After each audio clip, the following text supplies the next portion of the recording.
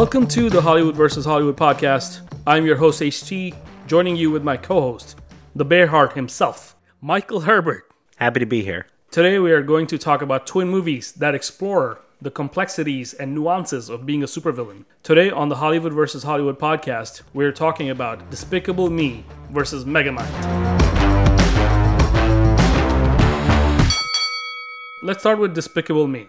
Spin the trailer. For Gru, being a supervillain isn't easy, and he's about to inherit Hello? 3 small problems. Does this count as annoying? Just because he's a bad guy doesn't mean he's a bad guy. Wow, this is garbage. You actually like this? Despicable Me in eye-popping 3D. Michael, what is Despicable Me about? Oh, I almost forgot that we do this. Good. That means you can speak from your heart. Okay, Despicable Me is about a relatively unsuccessful super villain named Gru, who finds out that there's more to life when he comes into contact with 3 conveniently orphaned children. Okay. And our second contender today is Megamind. Destined for what? I didn't quite hear that last part. When the world needs a hero, You need to be that guy. Well, this is a strange turn of events. he will answer the call. Hello? Like that? And the superhero movie will never be the same. Will Ferrell, Tina Fey, Jonah Hill, and Brad Pitt. DreamWorks Megamind. Michael, what is Megamind about? Megamind. Megamind is about another relatively unsuccessful supervillain who... I don't know if he's unsuccessful. He is. He's in jail when we meet him. Oh, that's true. You're right. And his journey of learning has to do with finding a purpose, finding a purpose greater than his desire to subjugate, his desire to conquer. He's looking for more in his life. He thinks he's a bad guy, but he is in fact a good guy. That is true. That is true. Both are very enjoyable movies. One of them has spawned a whole Minions universe, dating back to the Jurassic era. How many movies are there? I think there's like 7.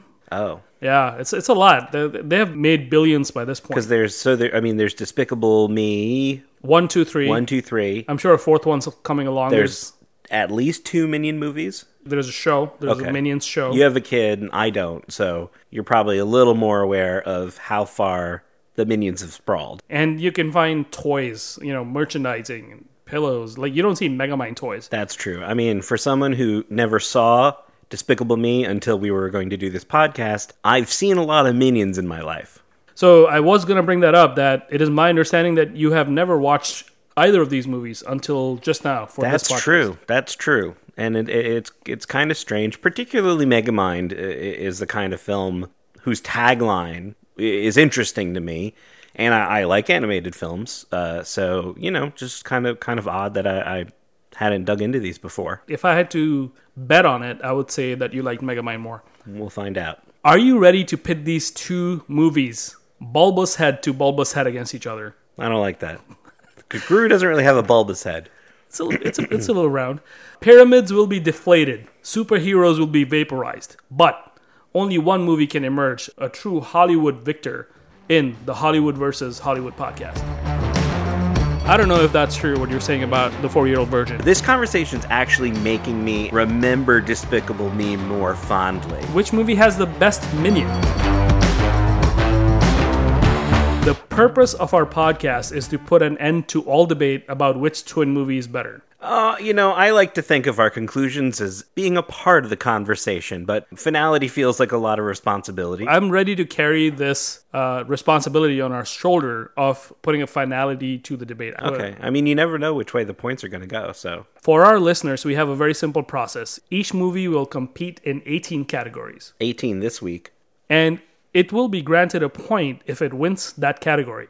In the end, whichever movie has the most total points wins in this episode of the Hollywood vs. Hollywood podcast. Michael and I are also each allowed the ace up your sleeve card. Michael, what is the ace up your sleeve card? The ace up the sleeve card brings an end to the debate on a specific category. So if you or I feel particularly strongly or just cannot listen to one more point that the other is making, we can pull the ace up the sleeve card, end the debate, and grant the point to the movie of our choosing. The rules are clear. Here we go. Are you ready? I'm ready. Category 1. Which movie won the release date? Despicable Me was released on July 9th, 2010. Megamind was released on October 30, 2010.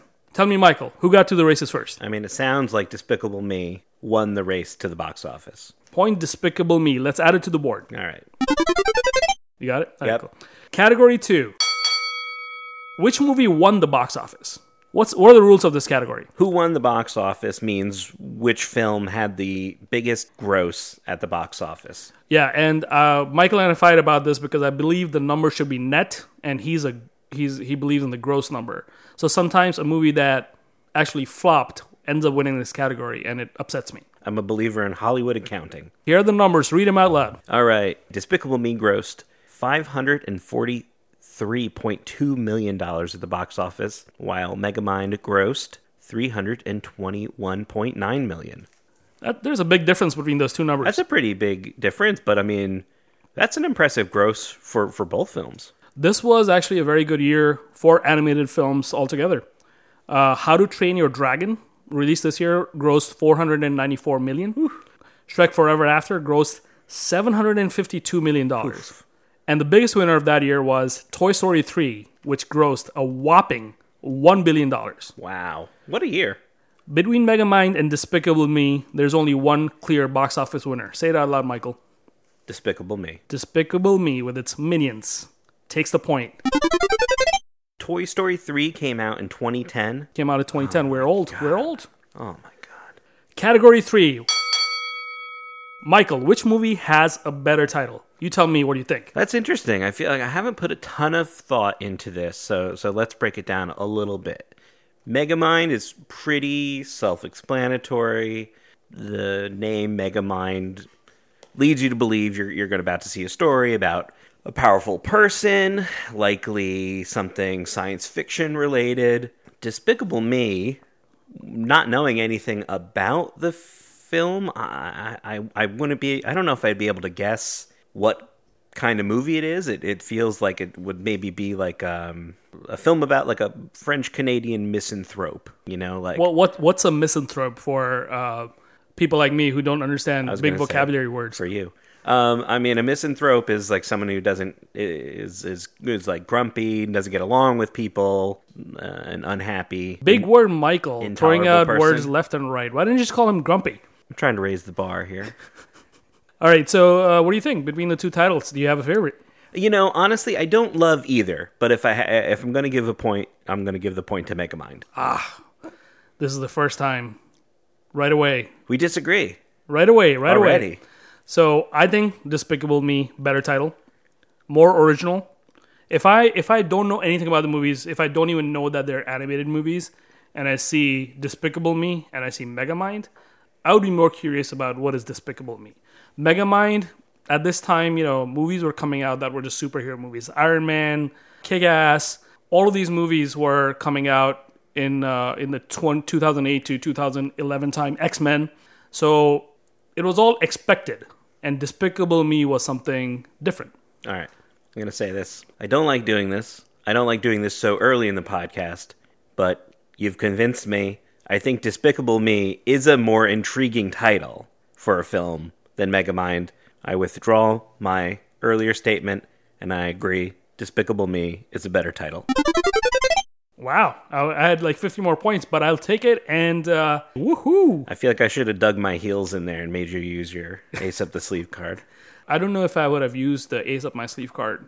But you know what? I'm glad that I was able to convince you otherwise. I mean, usually the ace up the sleeve card is like vacation days for you. Once you have it, you can't wait to use it. Yeah. Let's take a deeper look into these movies. Category 4. Which movie has the better leading actor? Despicable Me has Steve Carrell as Gru, whereas Megamind has Will Ferrell as Megamind. Both actors were at the peak of their careers at the time. Steve Carell had captured the heart of America from being the star of the hit TV show The Office. He also had a streak of great movies, including Date Night and Dinner for Schmucks, just in 2010. And he will forever be beloved for his role in The 40-Year-Old Virgin. Will Ferrell had been America's sweetheart for several years, from his work on Saturday Night Live and his performance in movies like Old School, Anchorman, Step Brothers, one of my favorites, and our beloved Christmas movie, Elf. In 2010, he also appeared in a pretty fun movie called The Other Guys. What do you think? Which is the better leading man, Steve Carell or Will Ferrell, as Gru and Megamind in these two movies? You did a really good job preparing for this today. Oh, thanks. I like the lead-in. I'm such a big Steve Carell fan. I absolutely love The Office. I think the 40-Year-Old Virgin is it the first big Judd Apatow film? Because I think it's still his best. I don't know, man. There's Knocked Up. Knocked Up's a great movie. There's the one with the piano, the Dracula musical. What is that one called? Forgetting Sarah Marshall. That's a great one. Oh my God. I can't, there's Superbad. I don't know if that's true, what you're saying about the 40-Year-Old Virgin. Superbad might be better, but the character of Andy in 40-Year-Old Virgin is an iconic film character. And the 40-Year-Old Virgin is, of course, too long, like all Judd Apatow movies, but it still feels fresh, it still feels relevant. On the dramatic side, Steve Carell in Foxcatcher is pretty amazing. So yep. I do want to pause right there, because we're not comparing them as leading men in other movies. We're comparing them as leading men in these two movies only. I know. I'm trying to build a scene. I'm trying to, sprinkle some fairy dust here. Okay, tell me more about Steve Carell. No. We're going to move on, Steve Carell. Will Ferrell, when Megamind started, when the movie started, I was very conscious of Will Ferrell's voice. Is it because of your history with Will Ferrell? I think he just has a very unique voice. And he's not really doing all that much to change his voice. It's kind of his voice. Whereas Steve Carell's performance of Gru, he's putting on a heavy accent, which I think gets a little grating as time goes on. But over the course of Megamind, my image of, Will Ferrell behind a microphone kind of faded away. And I felt like the voice reflected the character a little more organically, and kind of, I lost the image of the actor in my head and was really, really, really on board with the character of Megamind in a way that I wasn't with Gru. So in this case, for best leading actor, I'd go Megamind, Will Ferrell. Let me see if I can flip you on this one without having to use my ace up the sleeve card. I prefer the character of Megamind way more than I like the character of Gru. But Steve Carell as Gru is a really, really interesting character. He has a strange accent, which is like really unexpected of a protagonist in a movie. And the character design, which I originally disliked when I watched these movies, has actually grown on me. The character design in Despicable Me is more unique than the character design in Megamind. I actually did not know right away that Steve Carell was playing this character. And with Will Ferrell's Megamind, when I hear Will Ferrell, I know it's Will Ferrell. Whereas in Despicable Me, I can kind of forget that Steve Carell is playing this character. So for me, Carell's Gru was a much better performance than Will Ferrell's Megamind. Well, you have not moved me an inch. So much so that I don't want to have this argument. I'm going to pull the ace up my sleeve. Best leading actor, Will Ferrell, Megamind. I am so relieved, because I was going to do the ace up my sleeve and I get to save it. I get to save it. I even hinted at it that I was going to use it if I could not convince you. How could you not remember that? Man, it sounded like you were gearing up for... I felt like you had more written on the iPad in front of you to come at me with, and I was like, I don't even want to hear it. I do, but I could see in your eyes that you were not convinced. Well, I'm glad that we were able to rip that card right out of your hands. Happy to give it to Will Ferrell, a very entertaining entertainer and an actor. Category 5. Which movie has the best cast? Now, let's explain this to our audience. What is the best cast category? I mean, we're talking about the cast outside of the leading role. So, besides Steve Carell in Despicable Me, there's Jason Segel, Julie Andrews, Russell Brand, I don't care for him, Kristen Wiig, I love her, Will Arnett, Danny McBride, I love him, Mindy Kaling, Jack McBrayer, and Ken Jeong. That's a whole ton of funny people, plus the amazing Julie Andrews. Megamind, besides Will Ferrell, has Brad Pitt, Tina Fey, Jonah Hill, Ben Stiller, David Cross, and J.K. Simmons. This one's a no-brainer for me. Tell me your thoughts. I'd actually like to hear your thoughts. So, I think the characters in Megamind were very well hashed out, whereas in the characters in Despicable Me were very caricaturish. So each of these actors, Tina Fey, Jonah Hill, Ben Stiller, David Cross, J.K. Simmons, were very well defined in Megamind. So, and they also are stars. All of them are stars. So I would give point Megamind. What do you think? I'm in total agreement here. I was pretty impressed across the board with the vocal performances. You know, when the movie started, I recognized a lot of voices, J.K. Simmons, David Cross, and you know, there was a moment where I was like, this is Jonah Hill's voice here, but he's not really doing anything. Like, there's nowhere for this character to go, and I don't understand why he's Jonah Hill. So as the film evolves and gives him more to do, I'm actually more and more impressed with the performance. You know, whereas I almost feel like the voice casting in Despicable Me it's less important to the success of the characters outside of Gru, the three kids, and I mean the three kids that aren't, you know, they're not voiced by any celebrity actors or anything. Well, one of them is kind of evolving into a celebrity now. Oh yeah, she's the girl in 8th grade, which is, I believe, one of her favorite movies. Oh, I love 8th grade. Yeah, the girl in 8th grade voices one of the younger girls. Do we know this actor's name? This girl actor's name? Should we find out or should we move on? Elsie Fisher, the name of the young woman from 8th grade, who also voices the character Agnes in Despicable Me. Which one was Agnes? The pink cat one? We don't know. Anyways. Well, so yeah, I'm sure she has a bright future ahead of her. While we're talking about casting here, let me go ahead and pick a bone. Oh my god, okay. With Despicable Me, who has a character who's kind of a co-mad scientist with Gru. Mr. Nefaro. Dr. Nefaro. Dr. Nefaro. So Dr. Nefaro is this like gray-haired mad scientist, right? And is he supposed to be German or something? He's voiced by Russell Brand. Yeah. Who is, like, at this time, a relatively young person. So I had kind of an issue anytime he was on screen where I felt like the voice coming out of that character's face did not really match what I was seeing. I'm pretty sure Russell Brand would roast me, but I'll be honest with you, man. I'm not on the Russell Brand train at all. For me, he doesn't work as an audience. Oh, I mean, you know, I think we mentioned Forgetting Sarah Marshall, and I'm a fan of his performance in that film. I can't recall seeing him in anything else that I was really blown away by. I agree. Forgetting Sarah Marshall is a great movie, but I feel like Russell Brand's character in Forgetting Sarah Marshall is replaceable by another actor. That's fair. Let's come back to the cast, though. We're giving it to Megamind. And I did want to shout out, I really enjoyed David Cross's performance as Minion in Megamind. David Cross, you know, Arrested Development, Mr. Show. So, from Arrested Development, who was in Despicable Me? Will Arnett. So, the common thread between these two movies is two actors from the famous TV show Arrested Development are each voicing important characters on both sides of the aisle. If only our government could find common ground like this. All right, next category. I wrote this line down, which I think you might have enjoyed, which is, I think I like the buffet of stars in Megamind way better than the vending machine of comedians in Despicable Me. I'm surprised you came at it this hard, but yes, I agree. Okay, this is the next category.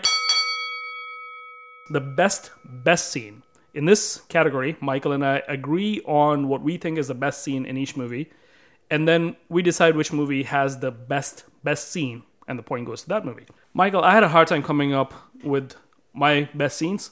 Why don't you tell me what you think is the best scene in each of these movies? All right. So I had an easier time picking out some scenes that I liked in Megamind, so I think we'll start there.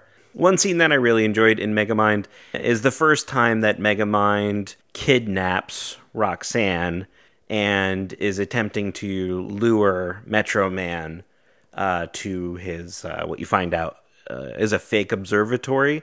There's some nice cross-cutting, so you get a little bit of Megamind, Minion, in particular, Megamind's relationship with Roxanne. Like, you get to understand that they've been in this situation before, and at many times apparently. And Megamind is bringing out all these different threatening weapons, and Roxanne is just like not impressed, and she's not scared, and it's frustrating to Megamind. And meanwhile, there's a large crowd that's gathered out in front of a Metro Man museum, and today is like an opening day sort of ceremony, and they're seeing a live feed of video from Megamind's observatory. So, it's a scene that gives you insight into the characters, their relationships, but also that your expectations about like superhero films and tropes from superhero films are going to be upended. I think it's a film that really represents the type of subversion that the writers of Megamind were going for. Is this the first time in this movie that the subversion happens, or before the scene it has happened before? And I also want to point out to our audience that in 2008 Iron Man came out, popularized the superhero genre, and Megamind, Kick-Ass, and a few other movies subverted people's expectations of these movies. And this was a really good time to watch movies because a lot of different types of movies were coming out at this time, subverting people's expectations. Even a movie like How to Train Your Dragon has a dragon with its... Is it a busted tail or a busted leg? Have you seen that movie? Oh man, I haven't seen it. Well, it's nothing. You find out pretty early on that it's like a busted tail or something. I mean, I'm embarrassed for myself. I'm not mad at you for bringing up something about the plot. So a lot of different things and exciting things were happening in the time that these movies came out, including Despicable Me, where the character of Gru is a very unlikely protagonist. So my question to you is this the first time that subversion happened in this film? In this film. Because I've seen this movie so many times, I kind of forgot when the subversion starts. To me, it's even when the capsule that the babies are in, one of the capsule gets... Yeah, that's exactly what I was thinking. I mean, there's a direct reference to Superman up front, the way that Superman was jettisoned from Krypton towards Earth, and you get, the first interaction between the Metro Man and Megamind, that their space capsules bump and set them on different paths. So, I mean, you early on, you get a sense that the film will be playing with tropes and thematic elements that are common to superhero movies, but there's going to be a spin on them. I would say that this particular scene that I'm talking about, takes that a step further to say, that there's a self-realized difference in these relationships, right? Like that the Roxanne, who's kind of like a Lois Lane, and Megamind, who is like a Lex Luthor, that they both know that they have roles to play, and they will play them. And the major subversion, one of the first major twists in the movie is that Metro Man dies in this scene. Or does he? That's my first best scene. I also really liked the fight between Megamind and Titan. There was a lot of, physical comedy and action kind of intertwined. Now that I'm thinking about this, actually, there's other scenes that I really like. I really like the scene where... Before you move on from that scene, I just want to say my favorite part of that scene was the change-up that Megamind does into superhero Metro Man. I didn't catch on to it until he said... Metrocity. Until he said Metrocity, I didn't catch on to what was going on, which was, I think, a really good twist, really good reveal. But yeah, moving on to the You might say that it's more subversion. Even more subversion, yes. So what's the next scene? Right, now I realize, because I'm going off the top of my head, we're going outside of chronological order here, but I wanted to think of a scene that was maybe a little, quieter. And I really like the dinner scene between Roxanne and Megamind as Bernard. The midway fight in the movie. In any script, any good script, the big turnover happens in the middle. And this kind of happens in the middle of the movie where Roxanne finds out that Bernard is, in fact, Megamind. Yeah, Megamind playing Bernard was fun. It's kind of like what you see when Superman is being Clark. Plus the reveal, he transitions from Bernard back to Megamind while they're kissing. It's just a fun scene, and I think smartly written. Can I tell you the one I wrote down? Please. For Megamind, I wrote down the scene where Roxanne and Megamind go to Metro Man's lair. and they discover the melting ice, and then Metro Man kind of finds them there and is doing a quick turnaround, and then they discover that Metro Man is in fact alive.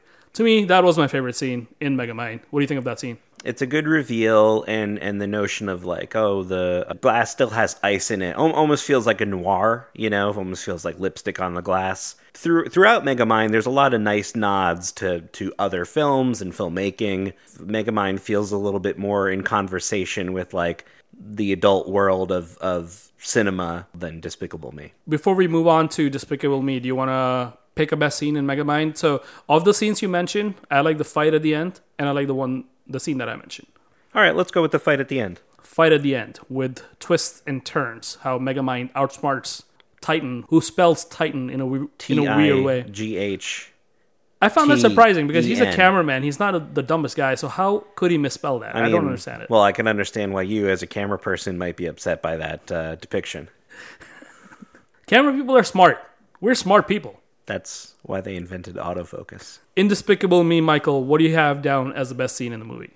I really liked the beginning of the film with the pyramid. We find out through a short misadventure of an American tourist child that the Great Pyramids that they're there to see are in fact inflated. They're balloons. They're made of rubber because someone has stolen the pyramids. I wonder how many conspiracy theories were started after watching this scene in the movie. I did think it's clever then when you see at Vector's home, I was going to say hideout, but it's not really hidden, that you see the pyramid, which is painted blue to blend into the sky. I thought that was a great scene, but I really like the beginning from the pyramid scene into the introduction of Gru, where we just kind of see the pettiness, like the degree of attention to being a villain that he kind of brings to his everyday life. He sees a child crying because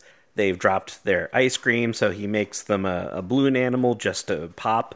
To Gru parking his enormous vehicle and hitting the cars in front and behind him. It was a nice introduction to the character, and I thought some of the more organic storytelling in the film. What else you got? Or do you want me to tell you the scenes that I wrote down? Let me hear what you got. To me, the best parts of this movie were when Gru starts bonding with the girls. The first scene I wrote down is when they go to the theme park roller coaster ride, and then the ride itself and what happens after, how he gets the toy for the girl. And the second scene that I wrote down is him reading the book to the girls, putting them, taking them to sleep at nighttime. So those are the two scenes I wrote down. Do you have either of those on your list? No, I would say that I enjoyed the last scene. There's one of the last scenes where he's reading the book that he wrote. That's the one I'm talking about. That's when they actually fall asleep. Right? Okay. I would say that I didn't have a huge emotional attachment to the girls or the relationship that they have with Gru, but I'm hurt. I felt that relationship. I felt it. In the cheapest way possible, they really turned the screws on me in that last scene. Okay, so let's agree on the book reading then. Yes? The end book reading? Yes. Let me think for one moment, because I really like I feel like the amusement park scene might be more emblematic of the film at large. I think that has fun elements to it. Plus, it's also the first time we're seeing Gru having to let go from his how would you describe it? His shield? His image, yeah. His affront. His front, yeah. Yeah. So I would between the two scenes, if I had to pick the best scene, I would pick that scene, the roller coaster scene. Me too. All right, so it's between the roller coaster scene and the Titan and Megamind fight at the end of Megamind. The face-off. Which one are we going to pick as the best scene? When we started talking about this, I was like, I don't think there's any scenes in Despicable Me that are better than any scenes in better than the best scenes of Megamind. I just think Megamind's just a better film, but now that we're talking about it, I'll tell you this: as an adult, I enjoyed Megamind a lot more than I did Despicable Me. However, if I can think of it more objectively, I feel that Despicable Me has not only a great character arc, but is also a more, as we discussed earlier, a better family film, if you will. There's something really weird happening here where when we sat down, as we've discussed, I don't like showing my hand too early. When we sat down, I was ready to trounce Despicable Me. I was not happy watching this movie. And I really liked Megamind. I thought it was very clever. And I thought it was fun. I responded to a lot of the jokes. But now that we're talking about it more, this conversation's actually making me remember Despicable Me more fondly. I don't think it's a better film than Megamind, but I'm finding more things to appreciate about it. So, best scene. Give it to me. No, you tell me. You tell me. Oh man, this is a tough one because we love both of these characters, and both of these scenes that we were talking about are great character moments. Megamind's fight really shows a lot of character, because at the end of the day, we attach ourselves to characters in movies, and the decisions that they make them heroes and villains for us. And Megamind really shows a lot of character and heroism in that fight. Gru, who we have been on his journey with in Despicable Me, for the first time, his beliefs are being challenged by these three girls when he's on that roller coaster ride. For the first time, he's kind of letting go of this shield that he has built up around him. This is a tough one for me, man. Help me out here. It's Megamind. It's Megamind. I'm thinking about it, and I'm being like, I feel like I'm being like hypnotized by the roller coaster and the shooting game and how fun that is. But the scene with you are right in that the scene from Megamind, gives more insight into where we are with the characters. The twist is more clever, genuinely unexpected. So I think the best scene is Megamind, the fight between Megamind and Titan. And I'm going to jump on that decision with you because I think I know the key difference between these two movies, which is you were talking about all the jokes that Despicable Me has. And in the scene where Gru destroys the toy thing to get the toy shop to get the toy, that was, a punchline that did not need to exist. It did not need to be that big of a punchline. And that depicts the humor that takes away from all the heart of the movie. So I'm going to go with you on this. Megamind gets a point. But before we move on, I have kind of a global issue with this thing in Despicable Me, which is that Gru and Vector and Dr. Nefario and the Minions, they create havoc. They create havoc and destruction in like an adult human world, right? Like the car right before the scene, Gru's car pushes like a fishing man off the cliff. Right. Yes.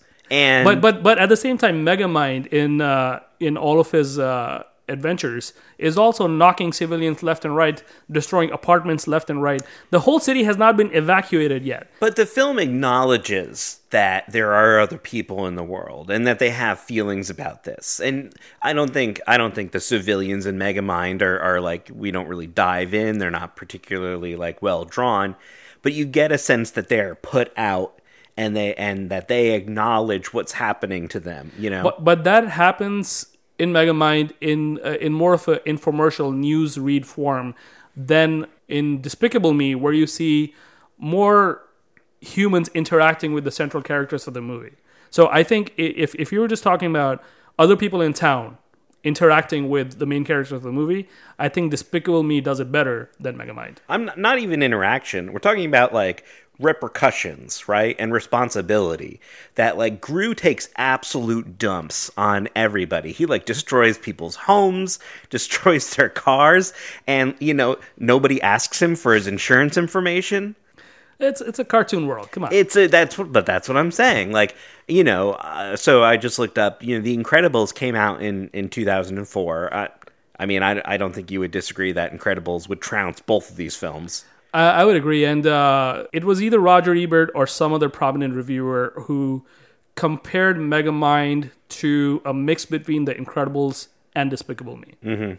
So, that's fair. something interesting. It's, The Incredibles shows you that, like, you can make a film about superheroes as opposed to supervillains, but, they encounter a lot of the same issues, right? Destruction of property, societal ramifications of their actions, and it's handled more holistically and eloquently in a film like The Incredibles. Yeah, sure. But if you're talking about a superhero movie, Megamind's better. If you're talking about a family movie, Despicable Me is better, in my opinion. But, I mean, like, we're on episode 3 here, but let me say this now. Kids' movies, family movies, should still be good movies. I don't think Despicable Me is a bad movie. What's our next category, HT? Category 6. The best title drop. Movie's name stated in a scene. I mean, Despicable Me never has a moment when Despicable Me is said out loud, except in the Ferrell song that's playing in the beginning. Right. So I mean, we've got this is a discussion we have to have. If you're going by the rule that the name gets mentioned, it gets a point. I thought when each movie has the name mentioned, we should talk about which movie did it better, rather than give 1 point to... you tell me, what do you want to do I here? feel like, the spirit of this, the spirit of the title drop award is, it's essentially a participation trophy. So if you get it, you get it, and we move on. So I'm going to change the Category 6 name from best title drop to just a title drop. Yes. Okay, so title drop, which is the movie's name stated in a scene, goes to both movies. So each movie gets a point. Despicable Me's name is said in the song by Ferrell, which is the Despicable Me song in the opening of the movie. And Megamind is said several times as a character's name throughout the movie.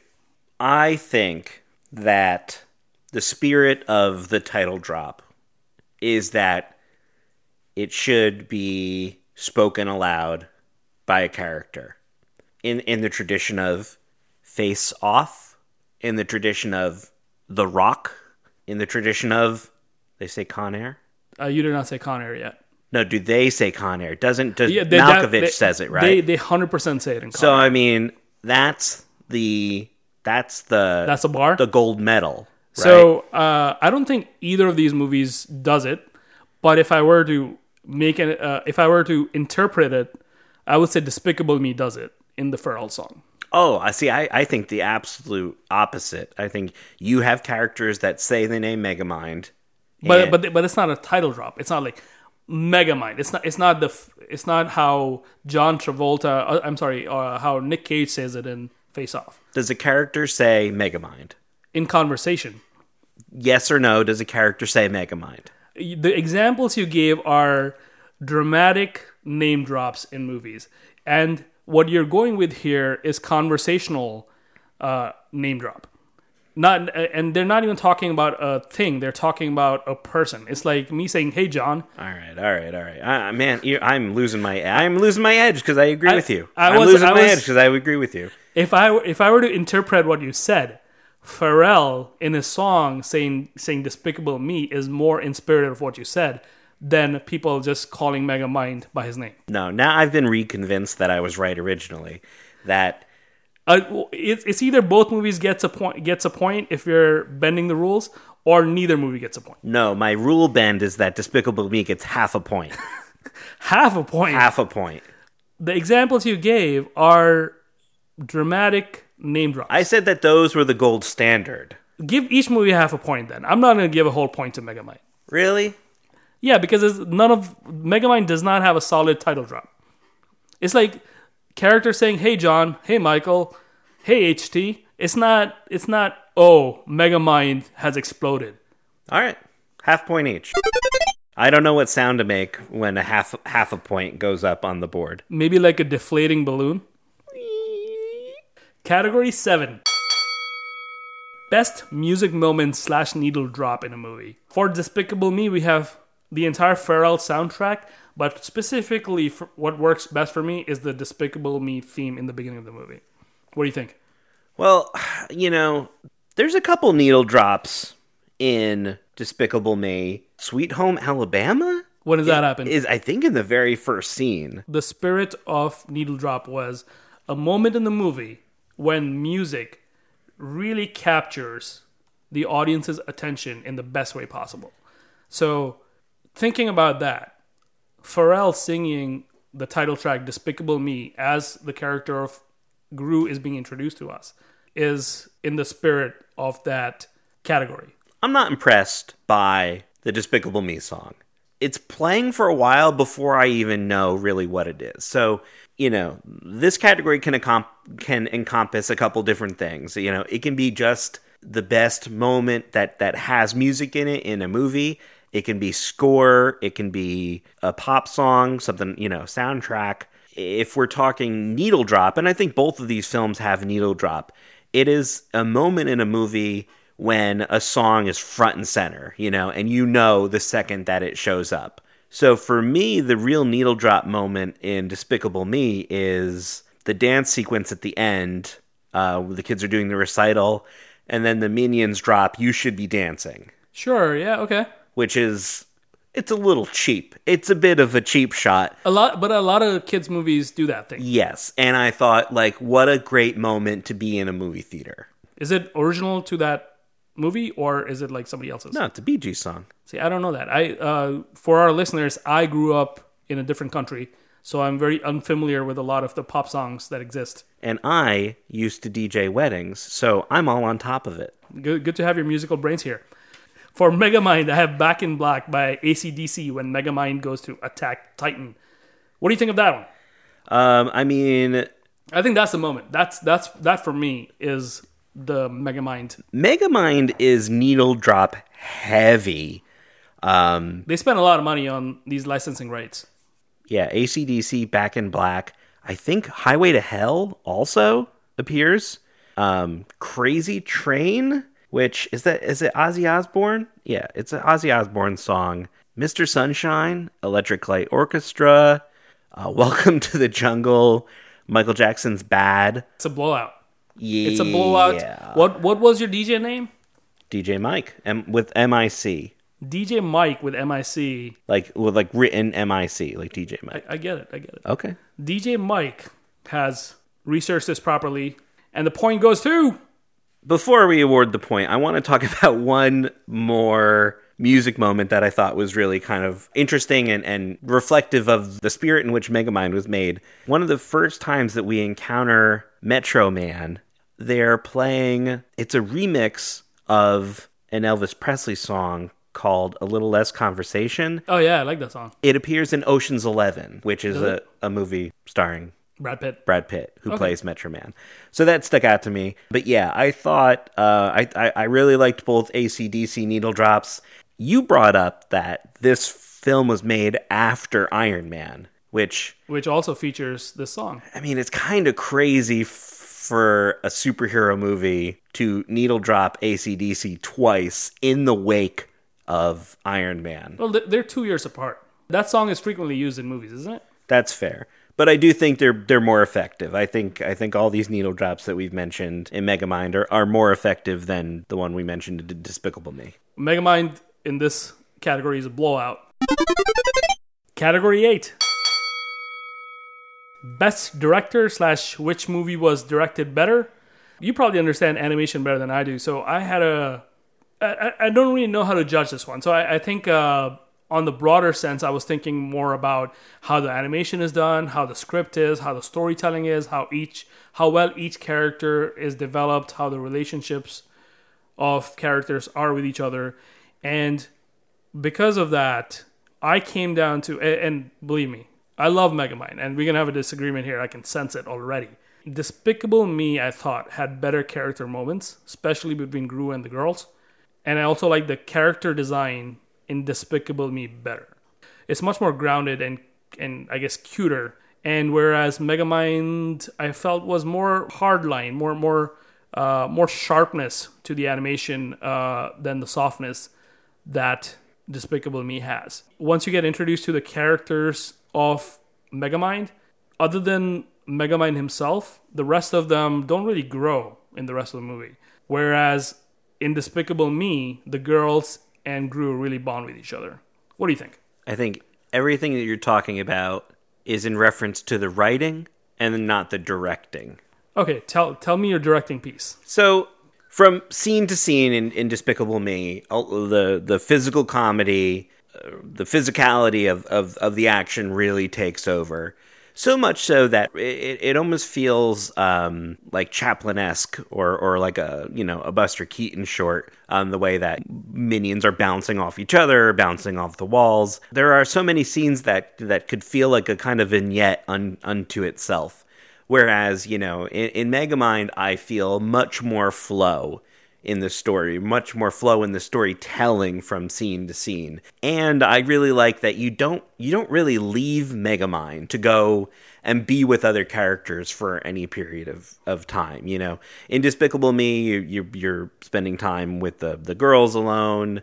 You're spending time with Vector alone. Is that his name, Vector? I think so. I believe so. I mean, that's probably writing too. And to get back specifically to directing, I feel like Megamind brings a more sophisticated use of framing to animation, right? Like, you and I, when we're making our videos, we talk about, like, what is this a shot of, right? That's my big thing when it comes to directing. And Despicable Me, a lot of the action just kind of plays out in a wide.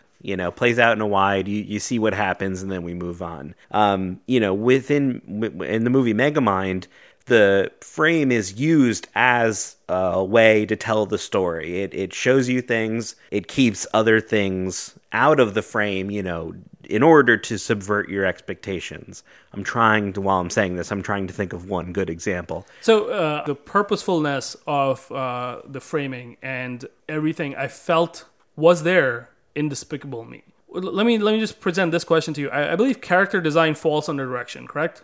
A director kind of dictates the character's design in animated movies? I mean, directing is directing. Animated movies, how they're separate from live action is, for a director, animation is much more hands-on in the creation of the characters than live action, where a director kind of works with an actor. Are you saying this because you know it or because you think it? From behind the scenes of Pixar, they have made a lot of documentaries about the making of movies. So I saw a lot of it when Frozen came out, because I was very, very impressed with the first Frozen. I thought of an example. Tell me. When Megamind shows up at Hal/Titan's apartment, right?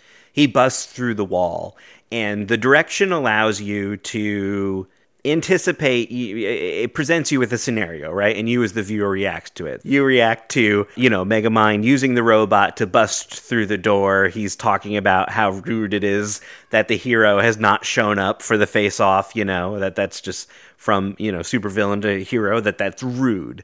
And the direction does not show you the loot yet, that Titan has acquired. The scene starts and you are unaware of he has a bicycle, there's like a big stack of cash, there's all this stuff that he's stolen. The directing of the scene is what allows you to find out about that later in the scene as opposed to at the beginning. The stuff's in the room, but the framing of the camera is used to pick and choose what they're going to show you so that you are on a journey of understanding and exploration with the character. Yeah. So I don't know if that's the best example, but that's a pretty good example off the top of my head. Well, but because it's not a unique joke to Megamind. It's a thing that has been done in many different right, but shows it shows a level a purpose to the scene, purposefulness to the directing.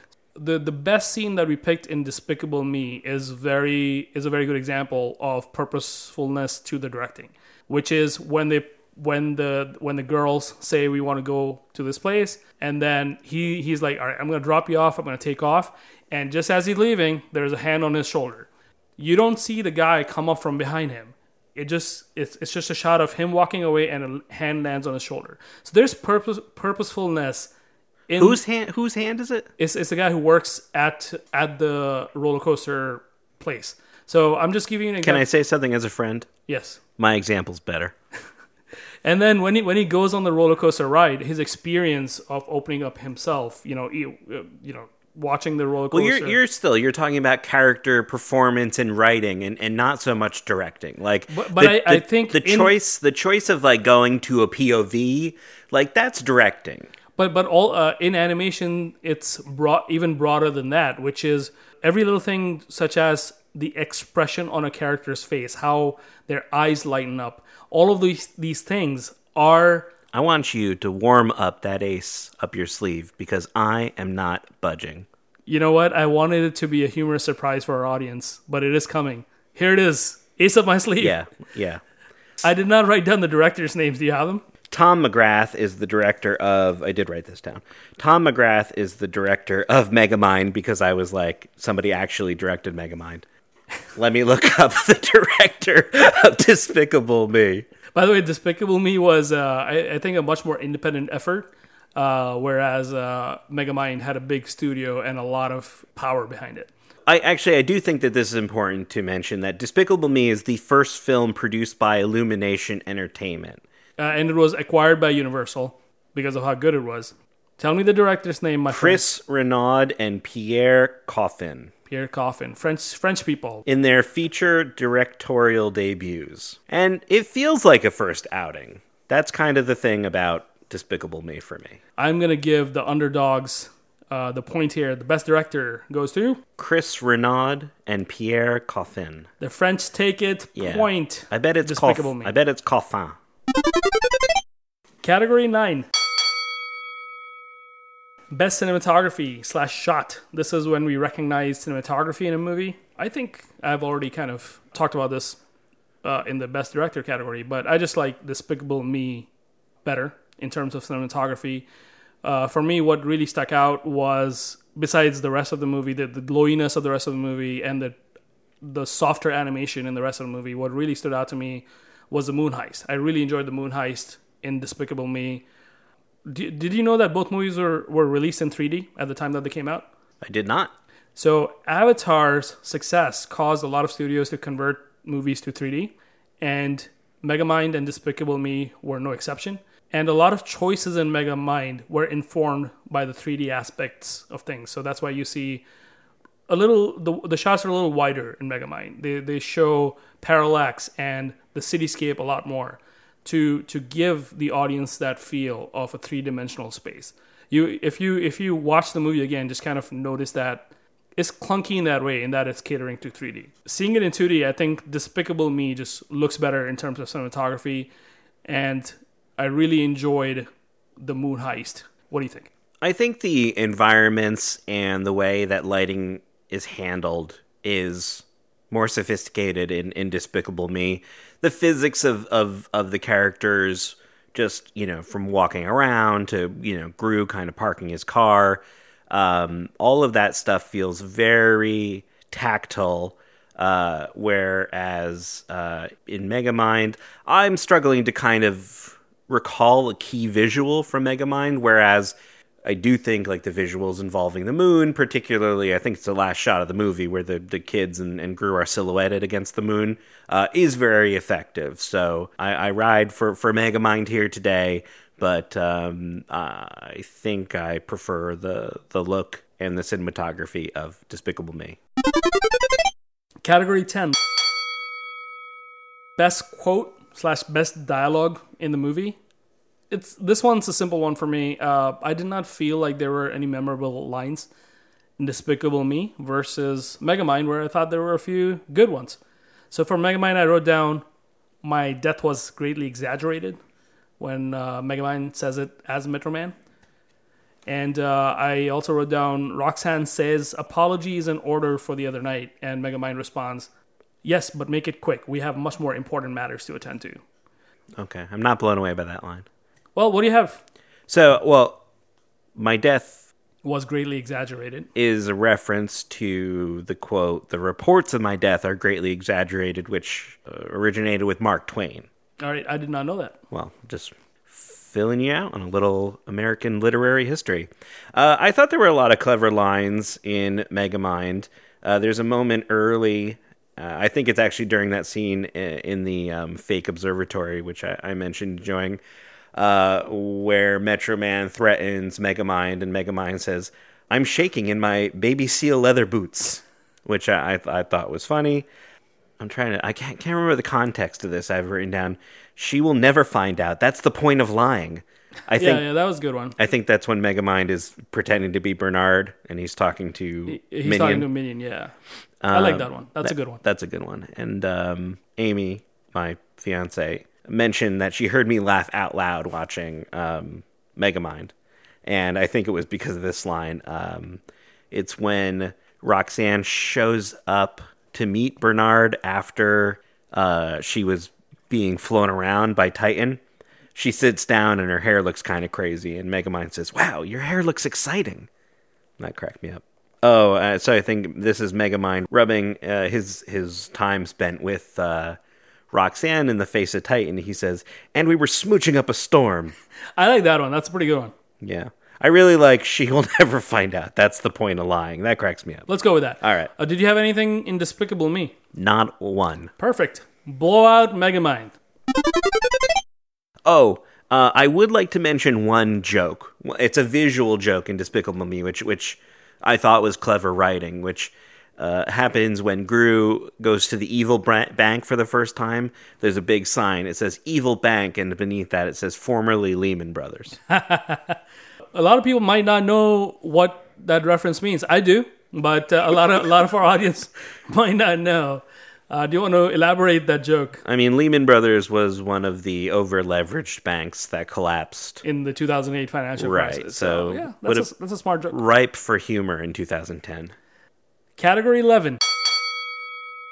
Which movie gets the Good Time at the Movies award? You're saying this is not a tough one.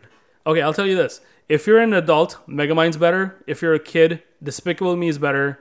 As a family film, I think Despicable Me should get this award. This is tough. As a superhero film, Megamind should have the award. As a family film, Despicable Me should have the award. Are we battling two superhero movies or two family movies? Well, that's not exactly what this category is about. We're talking about a good time at the movies. And Despicable Me then would win this. Oh, man. Can you let me pontificate for just a little bit? Sorry. So we went to see Megan over the weekend, which... not a great film, but I think you and I talked about this, a good time at the movies, right? Yeah, the audience was engaged, the audience was cheering. Right, yeah. Audience was really reactive. There was a creepy dance sequence, which I'm finding out that's one of my favorite things to see in any movie.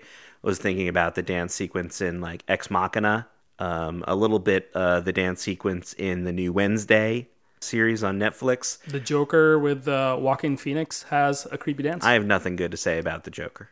It only made $1 billion. I'm probably on the same camp as you. I did not enjoy it as much as the people who spent $1 billion on it did. We'll have to talk about that on our Clown Twin movie episode. So, going back to something that I said earlier, where I really do feel like I started this conversation with a hard edge against Despicable Me. But, we already mentioned, the story kind of climaxing in an emotional moment where Gru reads his little rhyming book that he's written for the kids. And while I think it's a cheap shot, it makes for a good time at the movies. And then, when you've got these, little, Tylenol-shaped yellow creatures who are, dancing to the Bee Gees, that's a good time at the movies. So, I think Megamind's a more sophisticated and better executed story. But I'm willing to join your team and say Despicable Me is probably a better time at the movies. I'm just curious, Michael. Which film do you think had the better climax? The moon heist climax, or not the moon heist climax? The moon expanding back into its original form climax, or the big fight in Monstrosity at the end? Which climax do you prefer? I mean, when I was watching these films, I was more invested in Megamind than I was in Despicable Me. But in memory, there's more specific things about Despicable Me that are kind of sticking out to me than Megamind. I feel like Megamind's a more consistent story, but somehow Despicable Me turns the screws at the end and, creates a more emotional moment. So It's tough. It's tough to say, I prefer one or the other. Sure. Let's get to the superhero genre-specific categories. Now, this is us taking a deeper dive into the twin movies, and I think we're qualifying them as superhero movies before we're qualifying them as family movies. So we're going to ask questions that are specific to the superhero movie genre. Category 1 in the superhero genre-specific categories. Which movie has the best superpower or super technology that the protagonist has? Do you want me to start? So we're talking about Gru, and we're talking about Megamind. Yeah, this is Gru versus Megamind, who has better powers, better technology, or something specific, I guess, in their canon. Where in the case of Batman and Superman or Iron Man, it would be much more clear what their powers are. Yeah. These guys are kind of both scientists, and so it's a little bit tougher. I think Gru has more purpose behind everything he makes. Plus, he has an entire science lab full of minions dedicated to him. So I like his creativity and inventiveness better than I like that of Megamind. So they both fit the mold of like the mad scientist to some degree, right? I think Megamind is better at the showmanship of his inventions, whereas Gru is better at the creativity of his inventions. In fact, in different times in the movie, Megamind puts on a show. I have to counter this point, though, that in the film Despicable Me, Gru is not even the best mad scientist in his movie. And in Megamind... Well, there is no competition for Megamind. I mean, he has villains. Let me ask you this. If Gru and Megamind existed in the same universe, who would be the more powerful villain? Well, in my head, I'm running through here of their different gadgets and which ones work, right? And so, Gru has a shrink ray. Did he create the shrink ray? No, he stole the shrink ray. He stole the shrink ray. And Megamind has the dehydrating ray, which he made and invented, which works. Aha. He also has the... I think you're swaying me now. He also has... I thought I'd have a good shot at this. He also has the transformation watch, which I really like. Yeah. So which also he made. Mm-hmm. Whereas Gru's... Yeah. I think you're swaying me big time over here. All right, but I will stand by my statement, which is that Gru, I like his creativity, but he's not able to bring product to market as well as Megamind can. Okay, I'm going to take the W and walk away. Point Megamind. The next category. Which movie has the best sidekick? So in superhero movies, there's usually a sidekick. Right. In this movie, for Gru, is the sidekick the doctor, the girls, or the minions? We're talking specifically about Gru. In Despicable Me. I think it comes down to the minions or Dr. Nefario. I guess the question is, what is Gru's relationship with Dr. Nefario? It's not clarified, and it is very...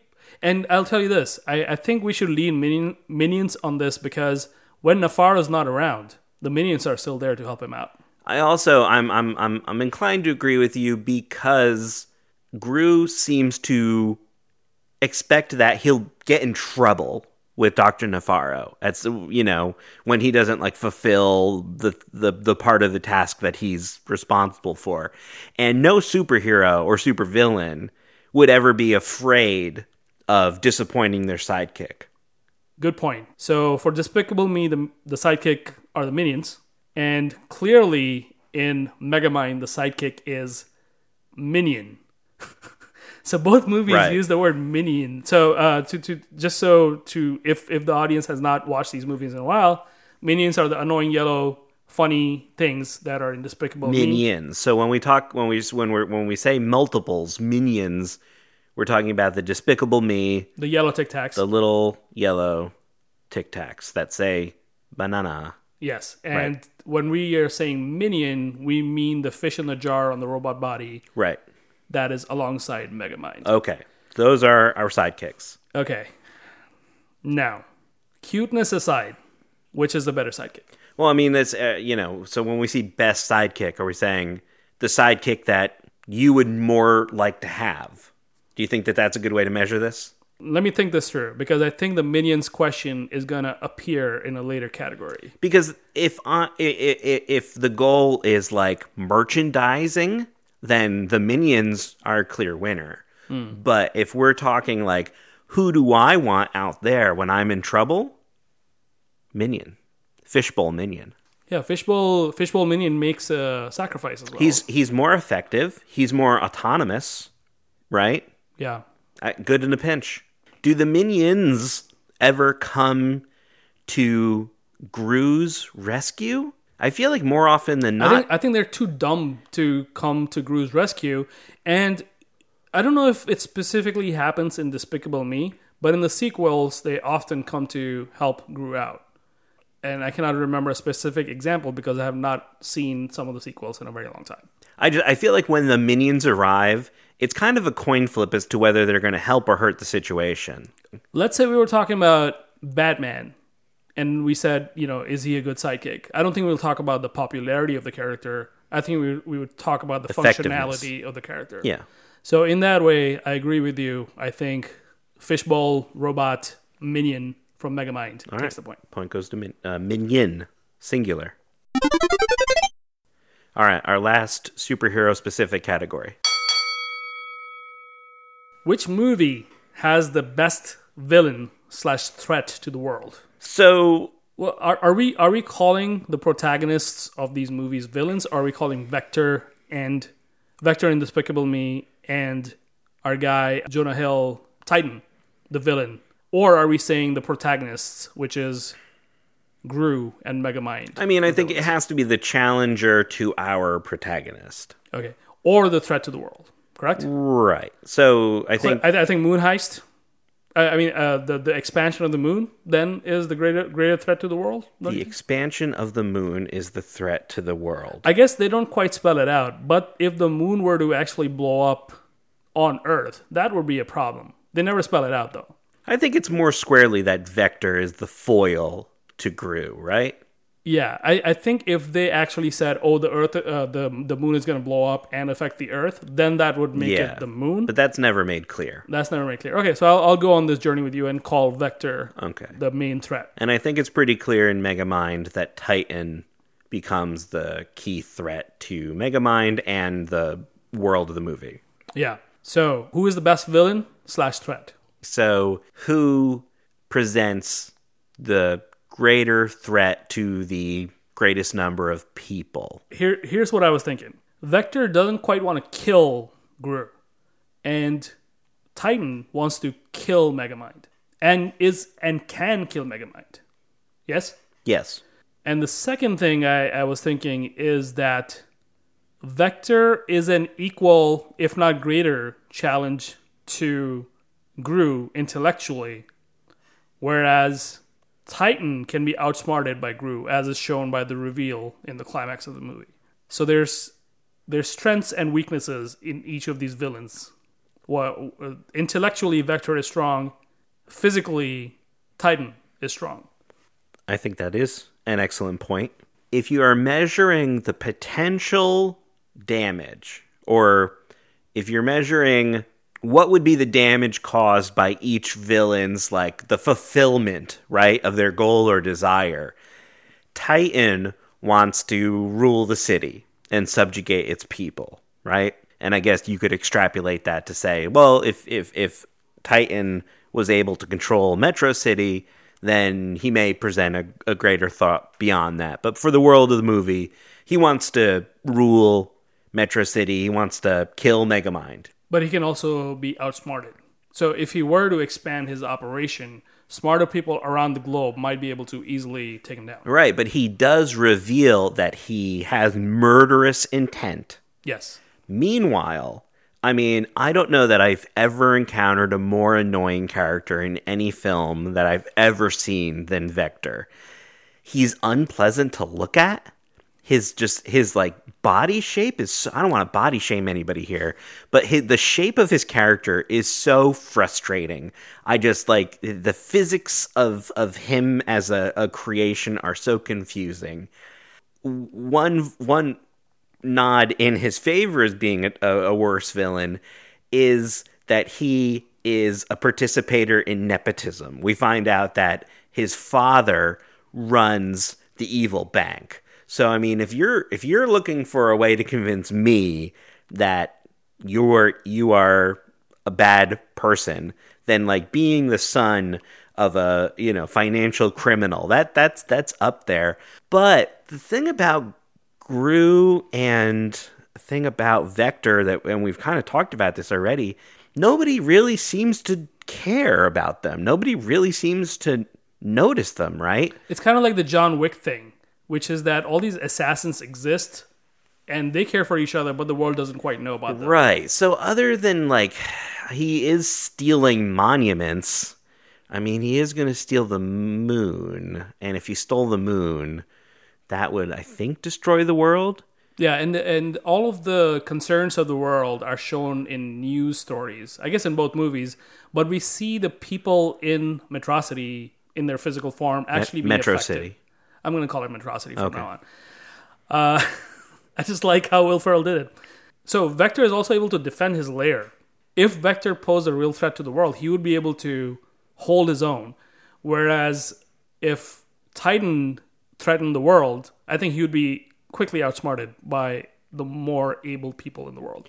So as a villain, and as an interesting villain, because if you look at where Titan lives and where Vector lives, Vector's pad is just, despite his body image that you earlier pointed out, I think he's got a shark there, man, and he's telling the shark to shut up. I think I'll go with Vector on this one. I think this is plain and simple for me. What do you think? I mean, I feel like I have swayed back and forth while we've been talking about this, and while I think I think it almost comes down to the fact that Titan has the capability to say, like, I will commit murder, and he's okay with that, whereas the stakes aren't ever really clearly represented like that, in Despicable Me. But I will say that I will agree with you, and I think land where you're landing, due to the fact that Titan doesn't have the intellectual capability nor the vision to exceed the heights that we kind of see him reach, which are he can control a city, he can present a physical threat to... He's never going to invent a shrink gun. He's never going to go out of his way to capture the moon. And the thing is, even if he kills Megamind, Metro Man could come out of retirement and probably take care of him. Yeah. So point Despicable Me, best villain / threat, Vector. I want to say, this is the exact tenor of conversation that I aspire to in this podcast. The next section of this podcast is... Oh my God. It's still going. The next section of this podcast is the twin movie special category. So, all right, let's blaze through these. So this is what we love about twin movies, which is different movies made by different studios about a similar subject. And when you really look at them under a microscope, they have a lot of similarities. And these are those categories. These are the ultra-specific similarities between twin movies. So every episode, we come up with a few questions. HT comes up with them, and then they're a surprise to me. Ultra specific to the movies that we're discussing. So you'd be surprised by this one, because I don't think you thought of it. Which movie has the better aquatic life? Better aquatic life? Better use of aquatic life for storytelling purposes. Well, I mean, so in Megamind, we've got Minion, who is a fish. Yes. And I'm trying to think, where is the aquatic life? That's it. That's the aquatic life. Yeah, but where is the aquatic life in Despicable Me? Despicable Me, you got is it an octopus or a squid gun? Squid gun. And then there's a shark. There is sharks. There's a shark, and I'm trying to think of other examples. But there's clearly the squid helps him get on Gru's spaceship. The shark helps defend Vector's castle in Despicable Me. So those are the two uses of aquatic life, sea life, in Despicable Me. Whereas in Megamind, Minion, who is the fish in the bowl on the robot body, is the sidekick. So which movie uses aquatic life better? It's very clear to me. While I was watching Despicable Me, I felt really terrible for the way that the aquatic life was treated. I thought putting a squid in a gun was extremely disrespectful. going to go on a tangent here for 1 minute.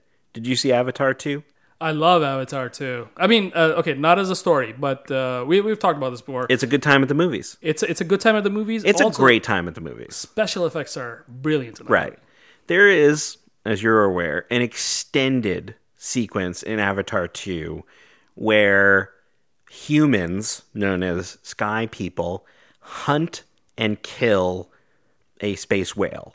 And you feel bad for the whale. It goes on forever. It is like a more than 10-minute sequence, and this is after we learn about like the complex society and integration of the whales in the Na'vi society, how they communicate, like literally, they essentially talk to each other, and the emotional bonds that they form, and we see this brutal extended sequence of this whale being captured and killed.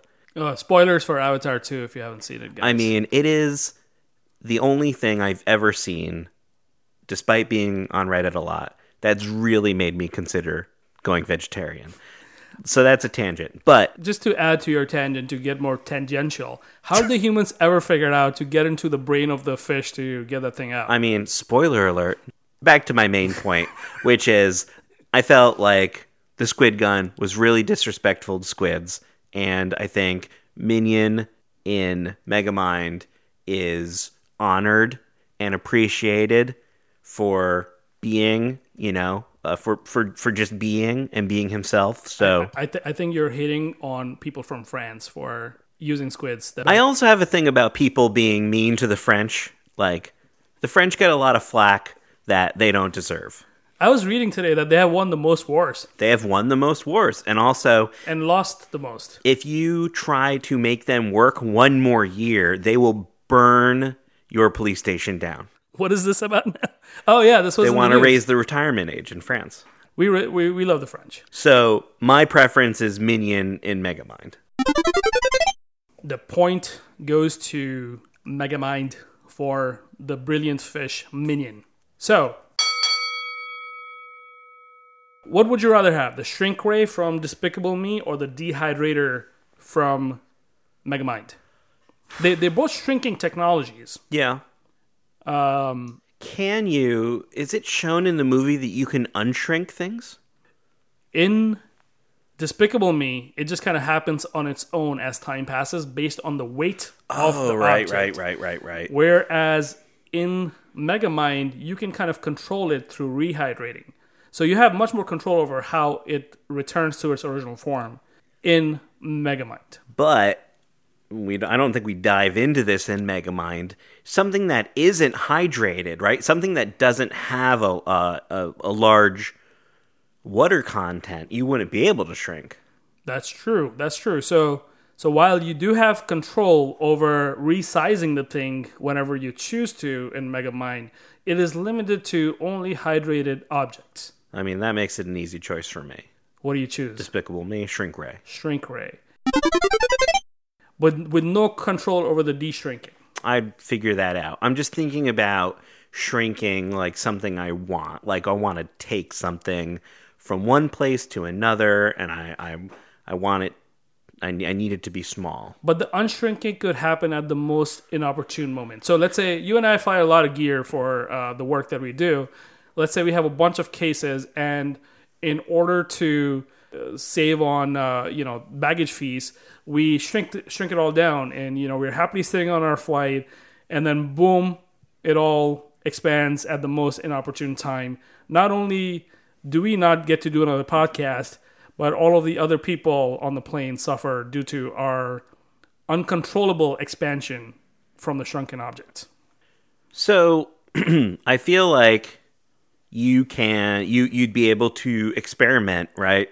And be able to accurately estimate how long something is going to stay tiny. It's mentioned in the film what affects the rate at which an item unshrinks. So you're saying Nefaro could figure out the specifics of the unshrinkage? So I'm looking at Despicable Me wiki right now, which is the thing that exists.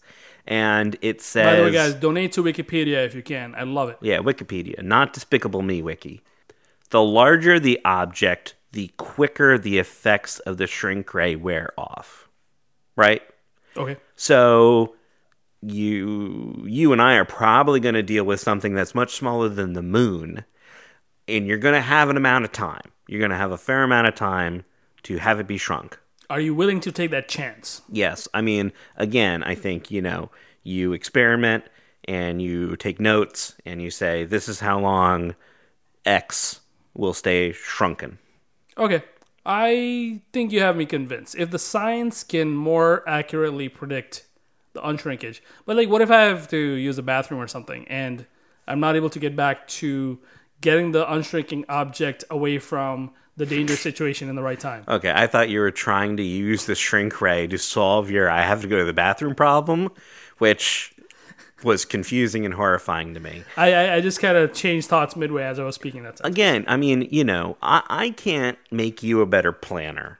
So, if you don't think you're up to the task, that's fine. But, I'm a planner and a diligent note taker. So, shrink ray works for me. Okay, shrink ray it is instead of the dehydrator. You can also use it in places where water does not exist. I like that.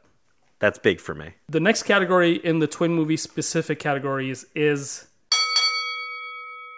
which movie has the best minion? Is it the little yellow Tic Tac minions that are Charlie Chaplin-like and Buster Keaton-like, doing all types of shenanigans? Or is it the Minion, which is the fish in the bowl on top of a robot body, which is a super helpful sidekick? What do you think? So, I mean, we discussed how effective Minion from Megamind is as a sidekick, and how maybe ineffectual the minions are in Despicable Me in terms of functioning as they're intended to. What would you rather have around you, I guess? But that's kind of different. That's kind of a different question than where I'm going here. Which I'm as surprised as anybody that I'm going down this route, right?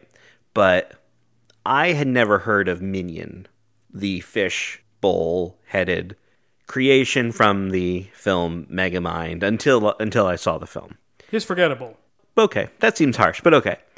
How many times have I seen Minions in the world? In Halloween costumes and like candy containers in the store? How many kids have I seen with Minion toys or like Minion shirts? I didn't need to see Despicable Me to know what a Minion is. And I have a lot of issues with the writing of Despicable Me, but 10, 20, 30 million little kids can't be wrong. They fucking love Minions. So... Okay. Before Minions were popularized around the world, what did the word minion by itself actually mean? Like a person who does a task for you. Yeah, like a...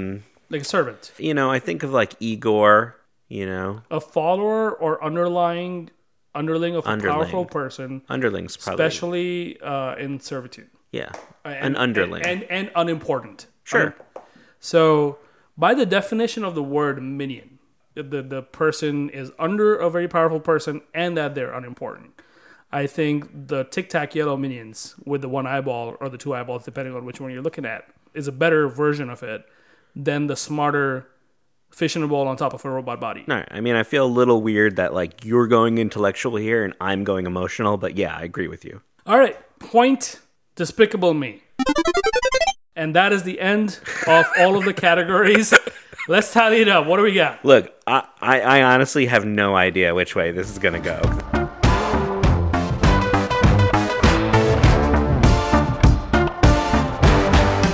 So, Michael, because I don't have your notes in front of me, I have no idea who actually won. We'll do a quick rundown. Category 1, which movie won the release date? Despicable Me. Category 2, which movie won the box office? Despicable Me. Category 3, which movie has the better title? Despicable Me. Category 4, which movie has the better leading actor? Megamind.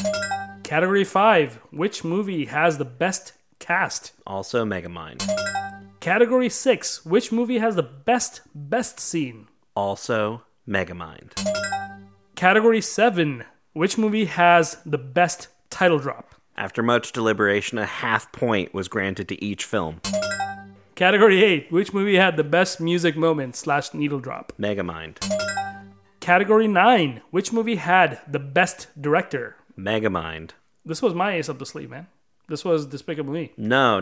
You did this on... Oh, is that true? Yeah. Are you 100% sure? Yes. That changes things. Cool. Are we going to break even? We need like an intern to keep count here. I feel like I got to go back to the recording. You're 100% sure? I'm 100% sure because before we agreed on best cinematography. Okay, so I mean, I preemptively put the answer I wanted in.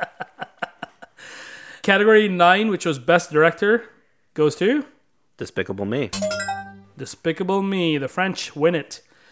Category 10, best cinematography. Despicable Me. Category 11, the best quote / best dialogue in a movie. Megamind. Megamind coming back. Category 12, which movie is a good time at the movies? The Good Time at the Movies award goes to Despicable Me. The next section was the superhero genre specific categories. Category 1 there is which movie has the best superpower / super technology that the protagonist has? Megamind. The next one is which movie has the best sidekick? Also Megamind. The next category is which movie has the best villain / threat to the world? Despicable Me. Despicable Me. Do you want to tell us where we're at right now, or should we keep Nope. going? Now we go to the twin movie special categories. The first question was, which movie had the best use of aquatic life for storytelling? Megamind. Next category was, which movie had the better gadget, Shrinkray versus Dehydrator? Despicable Me. The next and last category was, which movie has the better Minion? Also Despicable Me. All right, what is the total, Michael? Tell us. Let me double check this math. Yeah, we have like a half point floating around there somewhere. All right. Do you have a guess about where we landed? I think I heard a lot more Despicable Me than I heard Megamind, and this is a surprise to me because I love Megamind. Did Despicable Me win? I mean, this is as tight as it's ever been on the pod so far. Megamind finished with 8.5 points, and Despicable Me edged it out with 9.5 points. And with that, Despicable Me takes the crown for the better twin movie of these two movies about villains that were released in 2010. The debate ends here and now. I mean, I don't know how I feel about this. Again, Megamind is the film that I preferred to watch. It is a better script. But the societal momentum that Despicable Me has, like, it is a part... Oh, man, I feel like I'm going to throw up a little bit. It's a part of our culture. You're going to be 70 with the Minion doll next to you. Yeah, no, Minions are in our life, and they're going to be in our lives for like, the foreseeable future. All right, the age-old debate is settled in the Hollywood versus Hollywood podcast. Despicable Me total was 9.5. Megamind only at 8.5. All right, well, that's what we're here for. We put unresolved matters to rest. No more arguments about this. Oh, I'm looking at all you film nerds out there. No more arguments about this. Michael, do you have anything to add before we close it out? All right, I got one hot take. I gotta come in with a little bit of Despicable Me shade at the end here. All right, Despicable Me is a film wherein a woman who runs an orphanage forces children to go sell cookies in order to earn her money. And she is not the villain of the movie. That is probably the most French thing about this movie. She is never held to account. You know, it made me think of those guys from Slumdog Millionaire who, like, take the eyes of the children out to make them go beg. Like, this is an evil woman. Like, she's maybe more evil than Vector. I haven't seen the sequels, but I'm going to guess that this is not brought up again. Anyway, I think her name Miss Hattie? Miss Hattie, that's correct. Miss Hattie. I think was that played by Julie Andrews? No, the grandma was played by Julie Andrews. Miss Hattie deserves to be in The Hague. She should be locked up. That's my hot take. if you have watched some French movies and you can see the French influence because of the creators. They hate children. They hate orphans. Yeah, some of my favorite movies from that sphere of the world are, was it Delicatessen? The Delicatessen. The Delicatessen, and there's... No, it's just Delicatessen, you're right. And there's City of Lost Children. Oh, yeah, that's disturbing. What is with the French and, I don't know, they have a complicated relationship with childhood. I hope we don't get a lot of hate mail from French nationals on this podcast, but we love both of these movies. Well, maybe not you, but I enjoy and love both of these movies. Minions will be a part of our lives for a long time. All right, I'm going to come in with one pro Despicable Me take to wrap things up. Earlier said I didn't really have a good quote, but I have a note here of a Gru quote that I really liked. He says, I have pins and needles that I'm sitting on. Okay. I thought that was a clever... Like the sitting on pins. I shouldn't have gone down this road. I should have just let you close it out. But I do want to, since you brought Gru up, I do want to say that I loved what Steve Carrell did with the voice of him, because you don't quite know where this accent is from. Is it supposed to be German? Is it supposed to be what part of where in the world is the accent coming from? Do you have any clue? I have a quote here. It says he's nice but scary like Santa. Oh yeah, that's that good. Cracked me up. That's good. The girls say that. One of the girls says it probably about Gru. Probably. Yeah. What do you think about his accent? Carrell's accent? Confusing, but I swear Megamind comes in hot with an accent in the beginning of the film, and then a scene or two in, it's gone. I thought it was Will Ferrell across the board, like he normally talks. There's a little thing going on, but I'm glad he dropped it. Yeah. And I really liked his performance. All right, thanks for coming in, Michael. Thanks for being part of this episode and being my co-host on the Hollywood versus Hollywood podcast. Thank you, HT. Thank you, Stanley the Cat. Next time you think about which villain is the better protagonist and is the better movie, just look at our final score. It is the most democratic of competitions, only on the Hollywood versus Hollywood podcast. Thank you for listening to the Hollywood versus Hollywood podcast. Please rate, review, and subscribe to our podcast wherever you listen. And connect with us on Instagram at HollywoodVSPod.